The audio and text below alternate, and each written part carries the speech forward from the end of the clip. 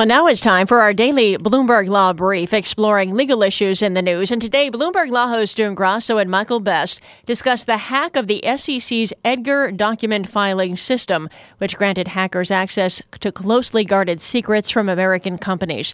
They speak with Robert Hockett, a professor at Cornell University Law School, and Peter Henning, a professor at Wayne State University Law School.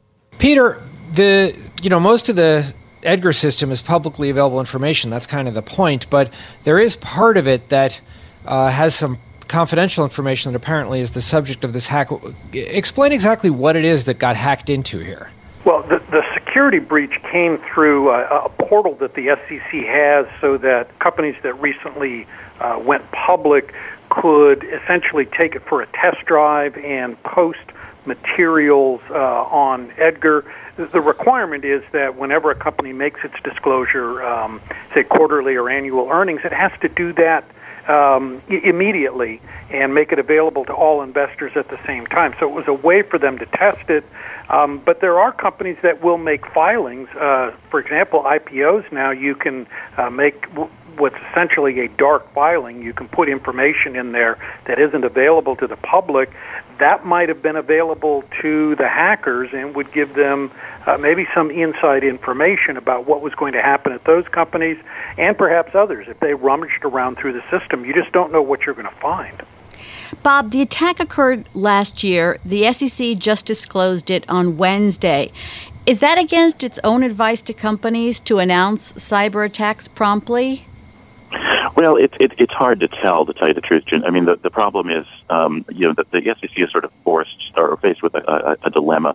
On the one hand, if it reveals information that turns out not to be really that important in the longer term, but sort of stokes a panic or stokes sort of excess concern in the short term, then it might well, sort of think better about having disclosed something too quickly. So it's not sure whether to tell anybody right away because it doesn't want to cause more panic than might be warranted.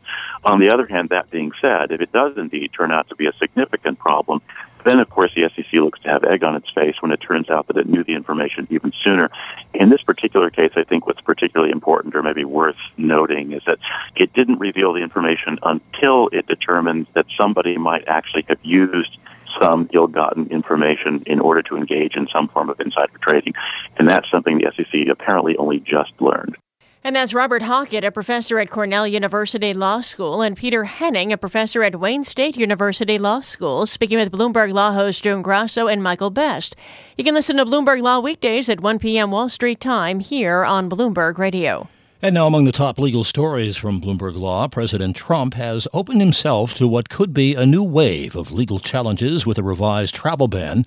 Two groups that are challenging the earlier version of the policy at the Supreme Court say they still see restrictions as targeting Muslims. That's even though the new policy adds two countries with few Muslims, banning everyone from North Korea and some government officials from Venezuela.